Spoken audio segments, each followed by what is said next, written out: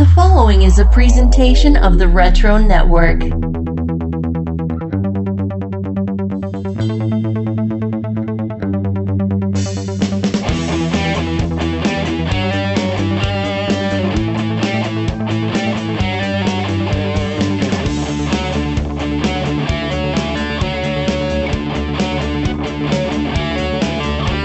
Merry Wismas, geeks and Grinches! Welcome, one and all, to another edition of Wizard's Half. This is mini-episode 46.5. Not only that, we're just days away from Christmas. We're all letting visions of collectibles and comics dance in our heads as we approach the big day, but we've still got some wizard details to explore. And what a great main episode we had with episode 46 with Brian Cunningham and Sean Auney on there. Just the behind-the-scenes details that we got were so fantastic. The stories of Todd McFarlane's early days and starting out his toy empire. How about the origins of the Todd McFarlane ego column and Brian's hand in that? So much more. I hope you enjoyed it as much as I did just having that conversation. But man, we have some fun things to get into in this issue, so I say it's time we get into my favorite segment, Cap's Kooky Contests.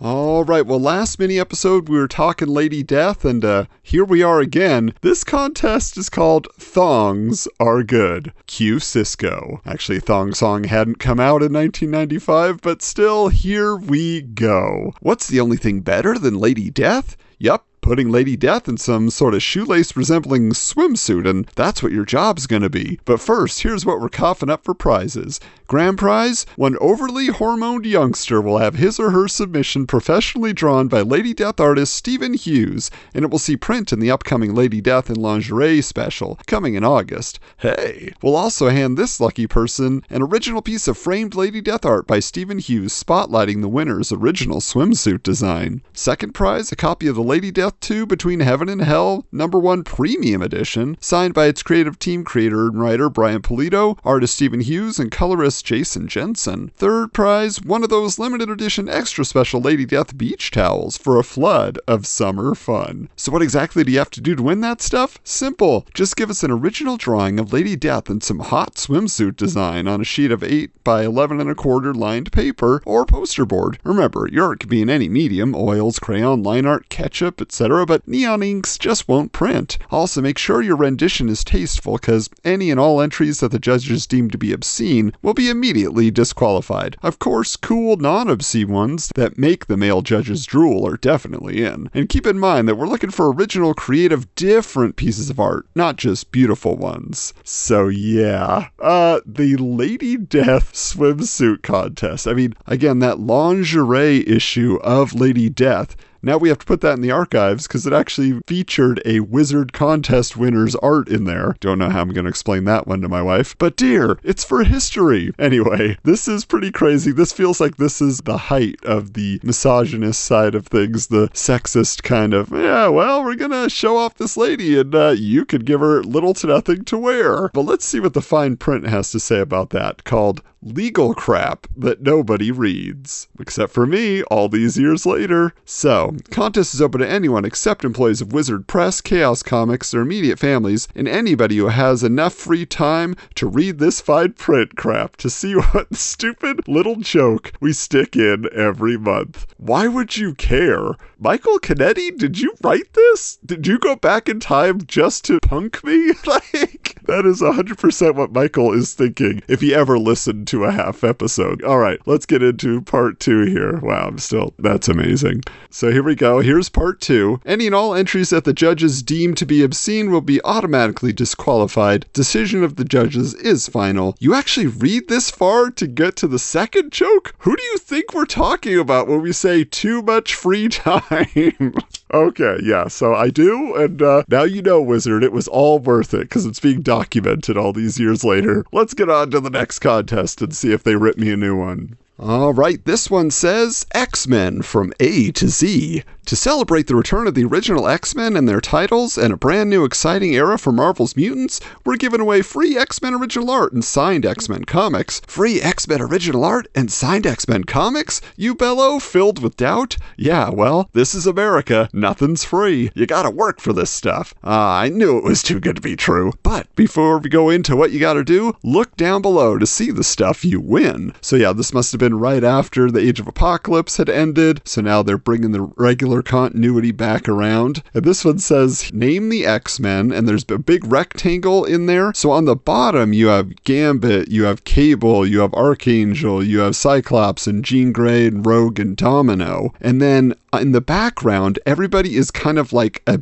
barely visible white sketch. So it's very faded. It's almost like they're ghost people, and those are the ones they want you to name. They have 1 through 26 listed, but Cable has a word balloon that says, if you can't name number 26, don't bother entering. And Cyclops says, you tell him, son. And yeah, 26 is Wolverine, obviously. But the grand prize here is an original piece of framed X-Men art by Adam Kubert, as well as a set of the After Xavier, the Age of Apocalypse Epic. So it lists all those different issues and a set of the X-Men Prime issues, all signed by their creators. Man, this is something kind of intense, this list. It's actually a good checklist for somebody that wants to collect them all. But let's see what they say about how you enter. Neat stuff, but we ain't giving it all away for nothing. What you gotta do is strain your cabeza and name all 26 mutants that appear in the sky above them, X-Men fellas and Cable number 20. Look at the image on the preceding page or pick up the book itself. These are all current members of the several mutant teams: X-Men, X-Factor, X-Force, Excalibur, and Generation X. You gotta be careful though. Some of them are a little tricky. So if you can name them all, fill out the official looking coupon on the right, listing each mutant's name by the particular number, and send it in to the address down yonder, and then go get yourself checked for severe eye strain.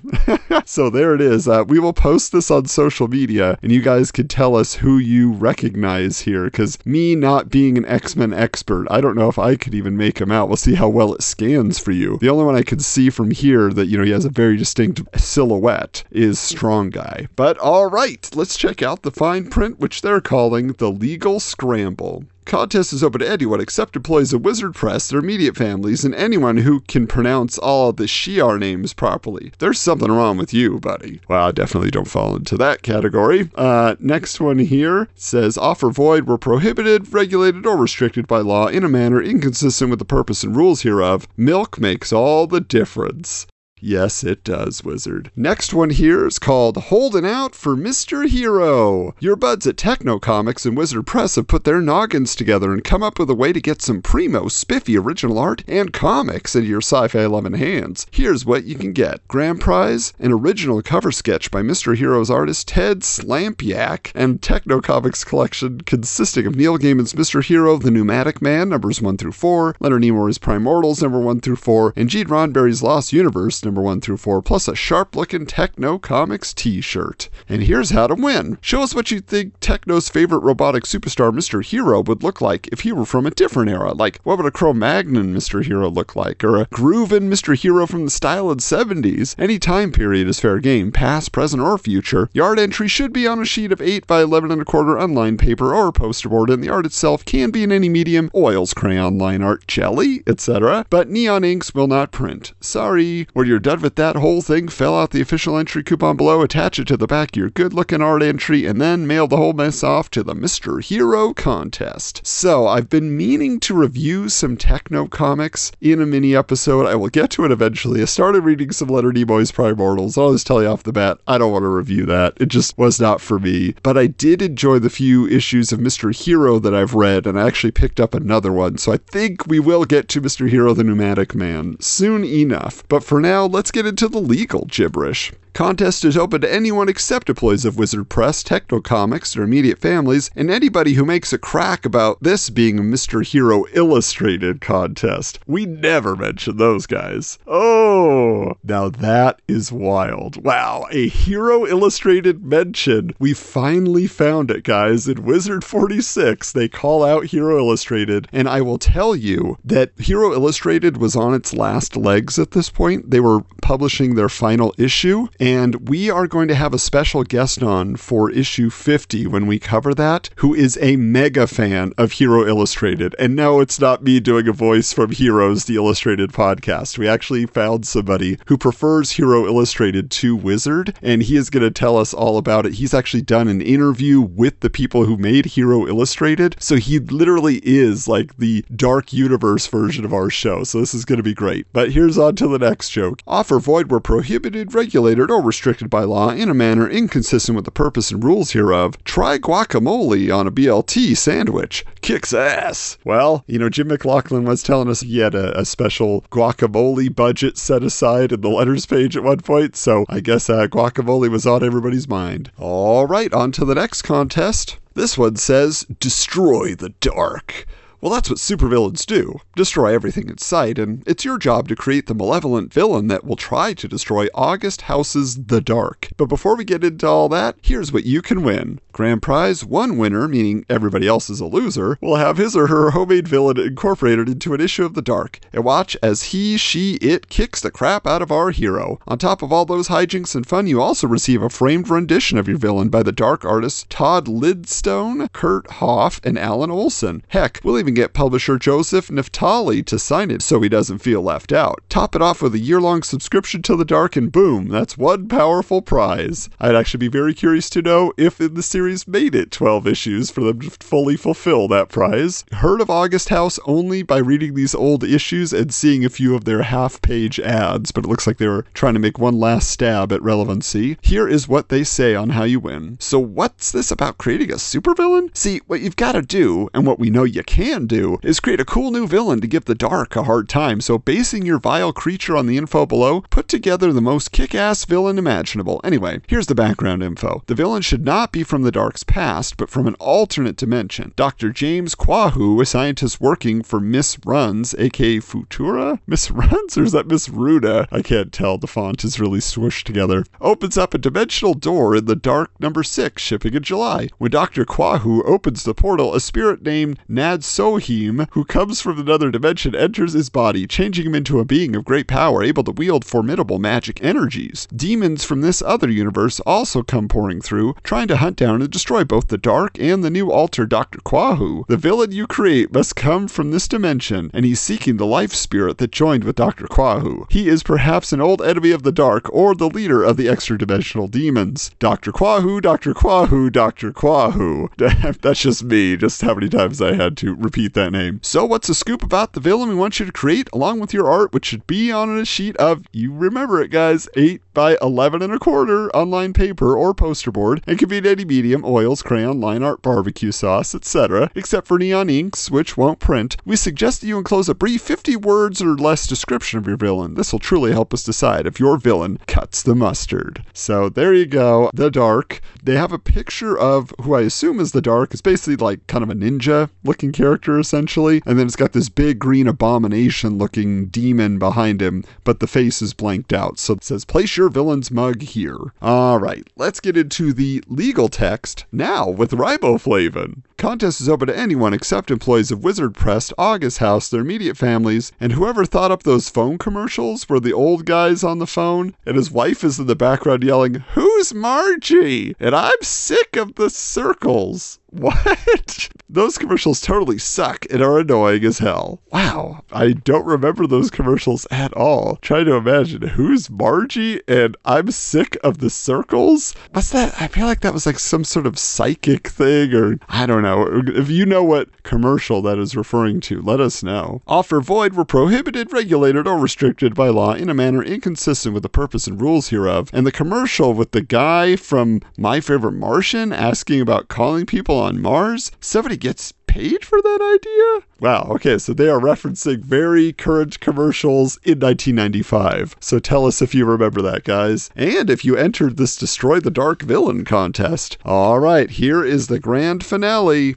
The Birthquake hits your home again. As Acclaim's Birthquake rumbles on, we're giving you another chance to jump right into it. From Solar by Dan Jurgens to Ninjak by Mike Manley, the folks at Acclaim Comics now have a ton of hot artists to celebrate the company's revolutionary Birthquake, and they're still willing to share these artists with you. Here's how. If you're one of the 2 randomly drawn winners in part 2 of this happening contest, you'll be spending a day with a star. An Acclaim artist will fly to your hometown, and then you'll spend the rest of the day hanging out, traveling around your town. All right, so that is just repeated from the last issue where they did the first part of this contest. So if you'll recall, basically what you have to do is determine who drew the 2 pieces of art, which is featuring an Acclaim former Valiant Comics hero mixed in with the artist who actually drew it. So the first one that they're showing here is Turok, and he is looking over a bunch of eggs that have hatched, would normally be dinosaur eggs, and there are all these people coming out of it, so you have to determine who drew that one. And then the next one is the Eternal Warrior, and he is in a lineup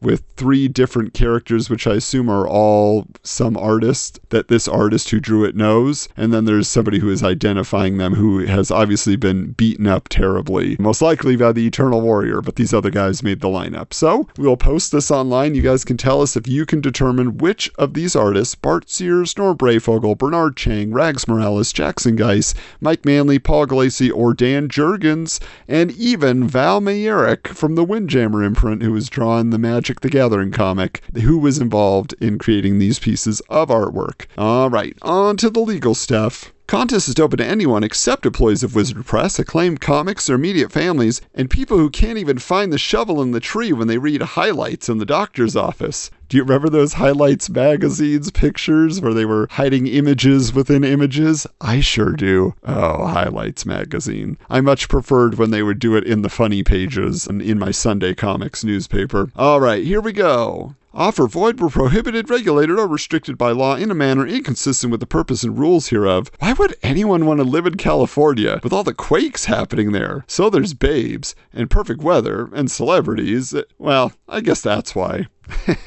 I feel like, again, Michael, did you sneak in here and write this? Who would want to live in California? Yeah, well, it was the lot I was given in life. So there you go, everybody. Those are Cap's kooky contests for this time around. But now it's about to get strange around here for the holidays as we examine the ho-ho-hoary hosts of Haggoth. So it's time to get into Robin's Reading Rainbow. Strange ways.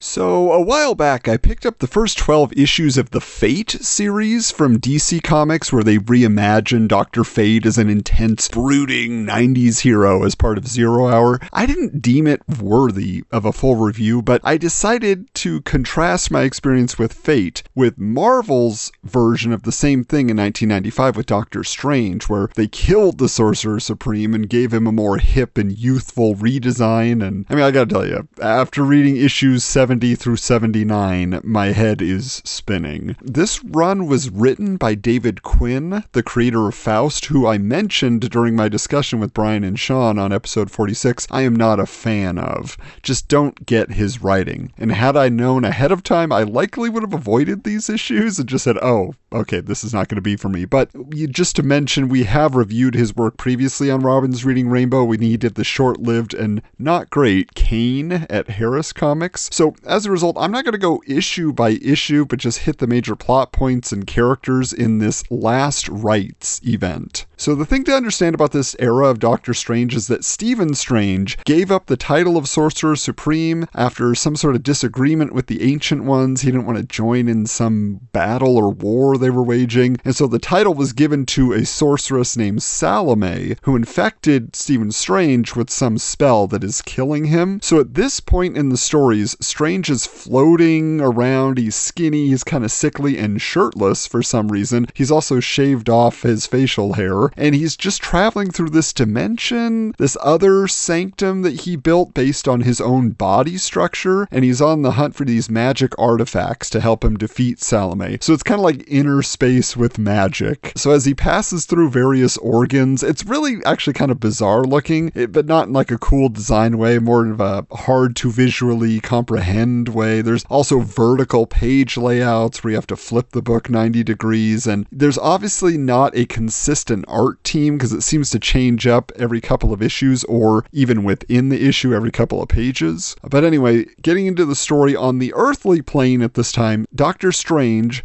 has created doubles of himself to take care of his affairs while he's on this quest, or while he was dying, or I think he may have already died. Anyway, a businessman named Vincent Stevens is his human form, handling all his business affairs, but with the most ruthless and manipulative personality traits of Stephen Strange. He's kind of got this evil inner monologue, but he's always sweet-talking everybody he's doing business with. Meanwhile, there's a masked, caped being in spandex named simply Strange, who handles the adventurous missions with like a singular focus, kind of like Clue from Tron Legacy. Now, I only knew about the Strange character in the 90s because he had a trading card in the Marvel Masterpieces 1994 series by the Hildebrandt brothers. So I was like, oh, okay, kind of a weird, faceless, masked Doctor Strange. That's what I thought the redesign was. I didn't have any idea of what was to come. Anyway, another character floating around who means really nothing to the story but is just constantly popping up is this ethereal, ghostly female named Nil, who is constantly bugging Doctor Strange about teaching her to be more human or allowing her to help him, but she's really just an annoyance to the Doctor and to the reader. The same can kind of be said for the storyline taking place in another realm where Clea, who used to be like Doctor Strange's love interest, I think they were married at some point, but I don't know, that she's battling Dormammu, and it's just kind of pointless to Stephen Strange's journey for the most part. We'll get back to it in a minute, but to me, I just felt like it was padding out the issues. As the story begins, Strange meets with Agamotto, who informs him that his lost love Clea is forming an alliance with Dormammu, which confuses him, and he senses that his strangers, as he called them, are also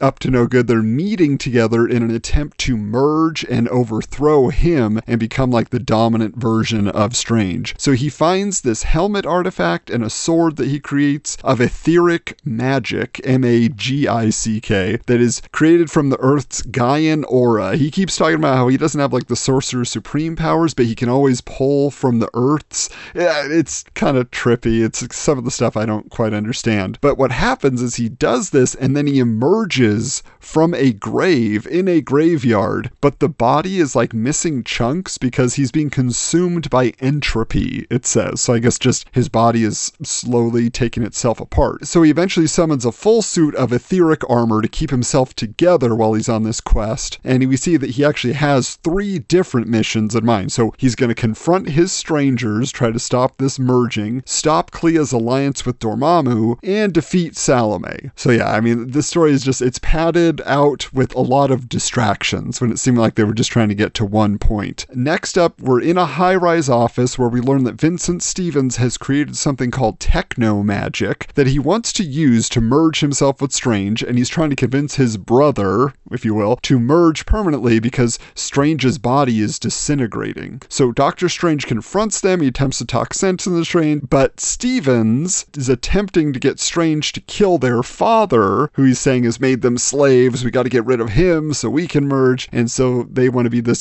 singular entity, but of course Stevens just wants the control for himself and wants some of the Strange power. So Stevens activates his techno magic, but Doctor Strange absorbs it with his sword and uses it to restabilize Strange, but then overloads Stevens and kills him. You confused yet? Yeah. It is so hard to keep track of the names of these characters, right? Because they're so similar. Anyway, this drives Strange into a rage because he has lost his chance to merge. He thought he was going to get this freedom. He's blasting off the top floor of the high-rise and attacking Doctor Strange, declaring, "We are both dying, but I will make sure you die first." To which Doctor Strange responds, "So be it, but if we're both dying, we'll die together." But Strange removes Stephen's helmet and claims his sword, exclaiming, "Finally, the supreme force of magic in the world is Strange." One thing I want to say about this etheric armor that Doctor Strange is wearing is it's drawn like his translucent orange kind of Roman centurion helmet and armor covering this shirtless Doctor Strange. It's kind of a cool effect. You can just see through it. It kind of makes me think of the X-Men Trevor Fitzroy action figure armor, but in orange instead of the blue that was see-through. I don't know if you guys remember that toy. Anyway, so they continue to battle. They're putting innocent lives at risk as Doctor Strange tries to calm down his double, who says he wants to understand what it means to be human, and he's been denied that because he just had to do whatever Doctor Strange told him to. So Doctor Strange summons this portal or just creates a vision, whatever he's doing, shows Strange Clea that she is in danger in the other dimension because she has been betrayed by Dormammu, and so this creates pain inside Strange because he has never known love, and because he's part of Stephen Strange who has those loving feelings for Clea, it's now consuming him. So Strange agrees to be transported to protect Clea, and their conflict ends. Now, with 2 missions down, Doctor Strange finally confronts Salome, who has literally been searching for him through 4 or 5 issues. She's just been like, where are you? Face me, blah, blah, blah. She just wants to prove that she is a better Sorcerer Supreme than Stephen Strange ever was. So she's got this massive inferiority complex. But when they finally fight, Doctor Strange proves he is more crafty and experienced, taunting her with, pay attention. You may just learn something. I'm temporarily banishing your limbs. Each will be sent to a different non-contiguous realm. He does this because, if I understand correctly, Salome casts her spells through dance movements, so if she has no limbs, she can't do those movements, so she can't fight him. But either way, she still manages to start draining magic from Strange, but it turns out that all she does is cleanse him of the contamination that she originally put into him, so now he is revitalized and redesigned. Yes, he comes out with a new look. So just to describe it a little bit, he has a massive red spawn-like cape, a black full-body leotard with these blue accents, but most strikingly of all, he now has long hair with a white streak in it, but he is also buff and looks 20 years younger. So he claims now that he has magic from within, and he blasts Salome to bits and calls his cloak to him as he wanders the streets of New York in the morning light, stating, from this day forward, let the world know that Dr. Stephen Strange is once again its Sorcerer Supreme, as he throws on a pair of John Lennon's circle lens sunglasses and just continues to strut. The issues following his rebirth basically just find Doctor Strange patching up his relationship with Wong, who he had apparently had a falling out with prior to this storyline. Doctor Strange ends up making Wong his second in command at his corporation. I think it's called the Tempo Corporation. And they basically just have a much more bickering Lethal Weapon style relationship rather than kind of servant and master. My man, servant Wong. Not the case. So the two of them together are setting right the shady business deals that Vincent Stevens had set up and put into place. So you have Stephen Strange playing the role of Vincent Stevens, so it's kind of an alter ego for him. But the other thing about it is Strange is now much less grandiose and more hip in his language and his attitude to match, this new youthful look. And he's getting pursued by women while he's trying to run his business and fight earthly like the mob or magical threats. So if you look at him though in attitude, he is basically Tony Stark, which is funny since Doctor Strange is basically the new Tony Stark in the MCU these days. As we close out, I'll just mention there is a very kinky scene where these 2 sex workers dressed as nurses break into Doctor Strange's office and start getting into some domination rough stuff with him, which has the Doctor super confused. But it turns out this was a thing that Stevens was into, and he set it up as a weekly event. So they were just hired to come in and do what they do. So instead of going along with it, because that is not his thing, Doctor Strange hires Belle and Jasmine, yes, most assuredly named after Disney princesses,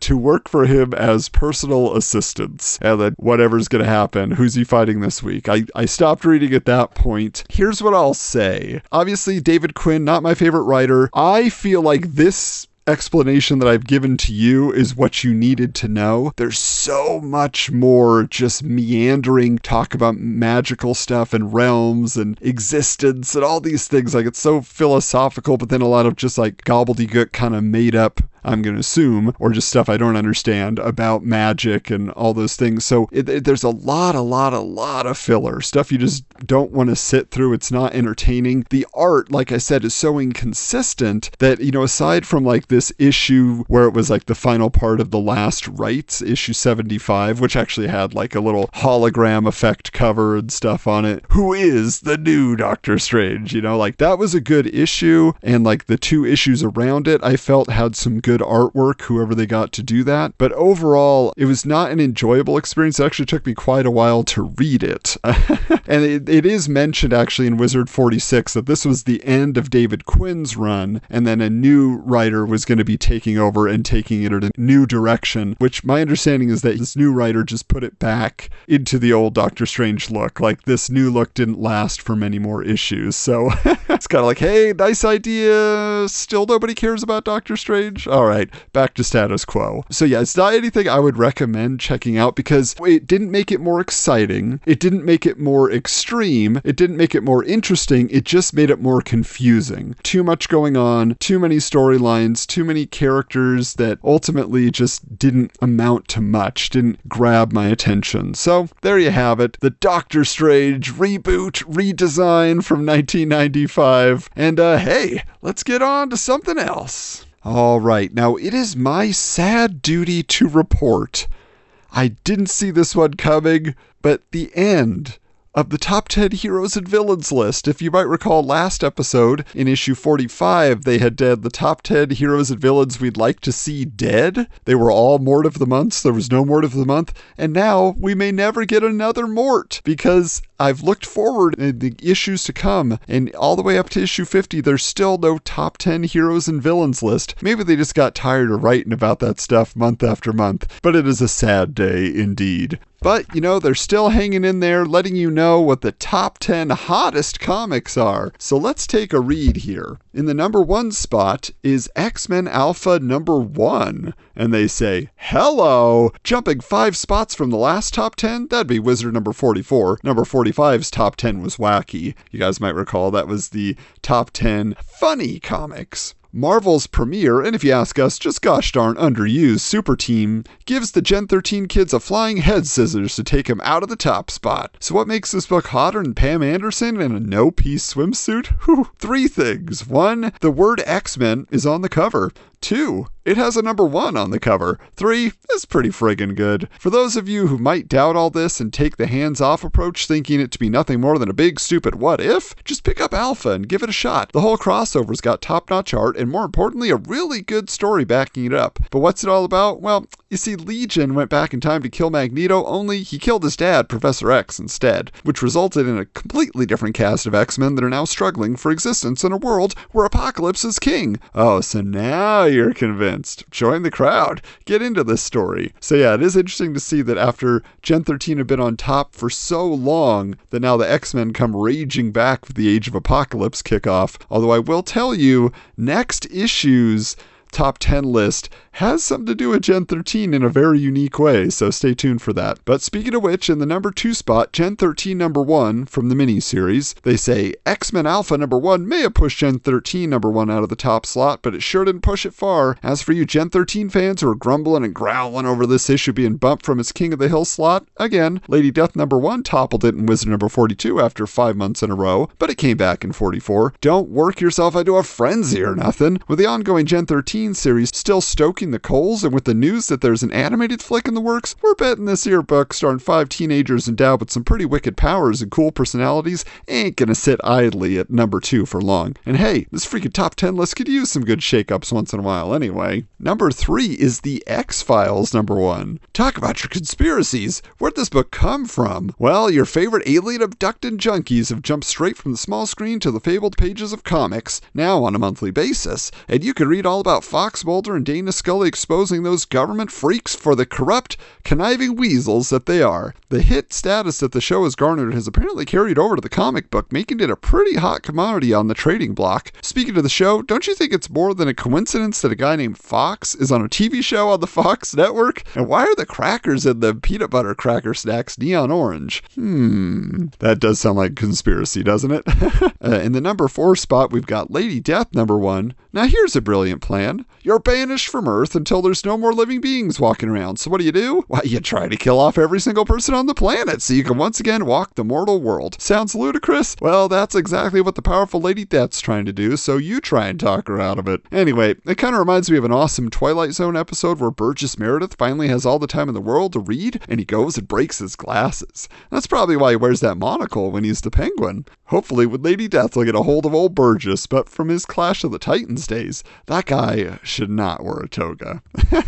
I like that cross-universe stuff there. Very fun. All right, number 5 is She number 1. Hey, here's an interesting fact. Creator, writer, artist, and all-around swell guy Billy Tucci has reprinted She number 1. So all you fans out there can get a copy of this Schflurgle, hey, I'm getting sick of saying incredible, awesome, great, fantastic, book. Now, what's this mean to the first printings of the issue remains to be seen. It could be that fans will no longer look for original copies of this issue since they can get the same story for just a few bucks. However, the opposite may hold true as well. More readers will now be turned on to the hottest babe assassin this side of Elektra, and that means more fans, which means more scrambling for first printings. You know how them fanboys can be. Number 6 is Gen 13 number 2 of the limited series. Well, looky here, another Gen 13 book. What are the odds of that? The low print run on this issue, along with that same great story and art, help make it a much sought after book. Anyway, how's about just for kicks we try to come up with 13 things that rhyme with Gen? Okay, here goes. Ben, hen, again, den, pen. This is too easy. Let's do some tougher ones. X-Men, Peter Tomarken, the Press Your Luck guy, Commissioner Gordon, Tolkien, The Muppets Take Manhattan, Captain America, Sans America, of course, Guinan, and Margarine. And for those of you paying attention, yes, we've run out of things to write about Gen 13, and we're reduced to mindless babbling to take up space. It works, though. Number 7, Lady Death. Between Heaven and Hell, number 1. The Queen of the Dead's newest miniseries not only pits her between Heaven and Hell, but between numbers 6 and 8 on the charts. In this issue, Miss Death, the one without the Ankh, that is, recalls her origin, but it's not as rosy as she remembers. That's thanks to a certain other female fury named Purgatory, who's out to steal all of Lady Death's power for herself. And if you thought that lady chick was bad, get your head out of the sand. This Purgatory freak who's got some pretty sick wings and horns actually bit Lucifer. Yeah, you heard that right. She took a chomp out of Beelzebub, Satan, the Lord of the Flies, he who drinks milk out of the carton and puts it back, the devil. That can't be good for you in the long run. Well, if you enjoyed our review of this last episode, who knows, maybe we'll be back to the world of Lady Death someday. That about covered it. Number 8 is Ash, number 1. You knew it was only a matter of time before this book became hot. That, my friends, is the longest stretch for a pun we've ever attempted. Fans have always warmed up to Quesada and Palmiotti's work, and their creator-owned firefighting superhero Ash is no exception. Top-notch artwork and innovative storytelling makes this one a definite fun read. Plus, it's got big, fluffy, fat cats. What more could you want? Well, how about a really cool costume on a guy who rides a purple motorcycle? Wait a minute. Purple? And his real name is Ashley? So let me see if I got this right. Ashley, our hero, has big, fluffy cats and a purple bike. If we weren't so sure Jimmy and Joe would come over here and beat the crap out of us, we'd insert some off-color jokes here. Next. Yeah, probably wise of you, Wizard. You just saved yourself some trouble years later. Number 9, Vengeance of Vampirella, number 1. The true original bad girl's still kicking, or biting, I should say. Fans just can't seem to get enough of her, though they certainly see enough of her. Look for fan interest to hit an all-time high, though, when Vampy's honest-to-God origin is revealed in her regular series. Shucks! We really like the original origin, which involved her having been rocketed from her exploding planet Draculon and sent to Earth. Actually, that part's not so original at all, but she lost her wigs and had to take blood pills to stay alive, although she's partaken of plasma quite often during the past year. There's also that new truly bad girl, Vampy's enemy Passion. Talk about evil, this babe's soaking in it, so bad girl fans have plenty to pant about. And finally, in the number 10 spot, Amazing Spider-Man number 400, the Collector's Edition. What better way to celebrate Spidey's 400th issue than by bringing Aunt May out of a coma? And then killing her off. Wahoo! Ding dong! The witch, I mean, The ant is dead. Fa la la la la. Well, to tell you the truth, this is actually a pretty good issue. Yeah, I know we're always ragging on those Marvel guys, especially about Spidey and his 10 gazillion clones. I mean, what were they thinking? How could... Sorry. But we really enjoyed this particular book, and Aunt May's death, while a long time coming, was handled thoughtfully and poignantly. So grab a box of Kleenex and check out this milestone issue. Of course, if it turns out that it was only Aunt May's clone that kicked the bucket, we take back any nice things we've said about them. So there you go, guys. The top 10 comics for June 1995 is the cover date, but I'm going to say this was for May 1995. So yeah, there you go. Kind of an interesting mix there, but nothing too surprising. We'll see what comes around next time. Like I said, it's a little extra special. Oh, well, I guess that does it for this episode. Yeah, we had some fun, we had some laughs, we had some strange adventures. Yeah, don't think I'll be getting back to those Doctor Strange books anytime soon. Let's talk about what is to come on Wizards, guys.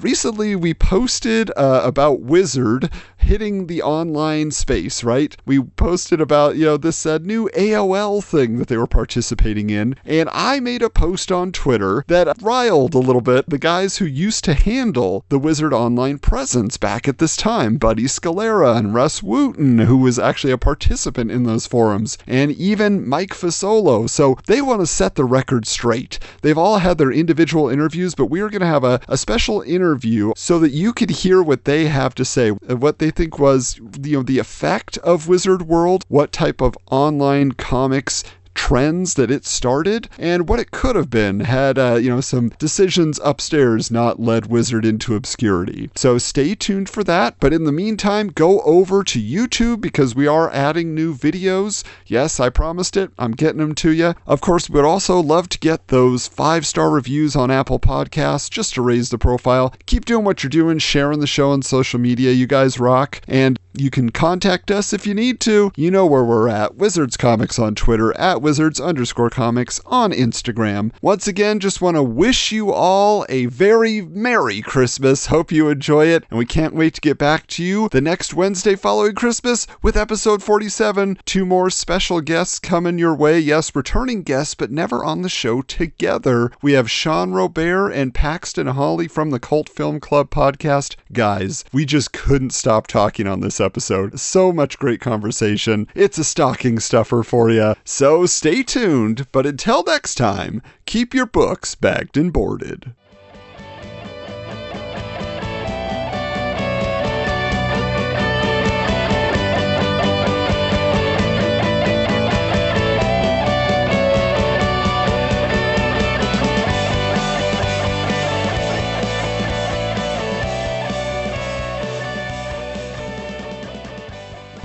This has been a presentation of the Retro Network.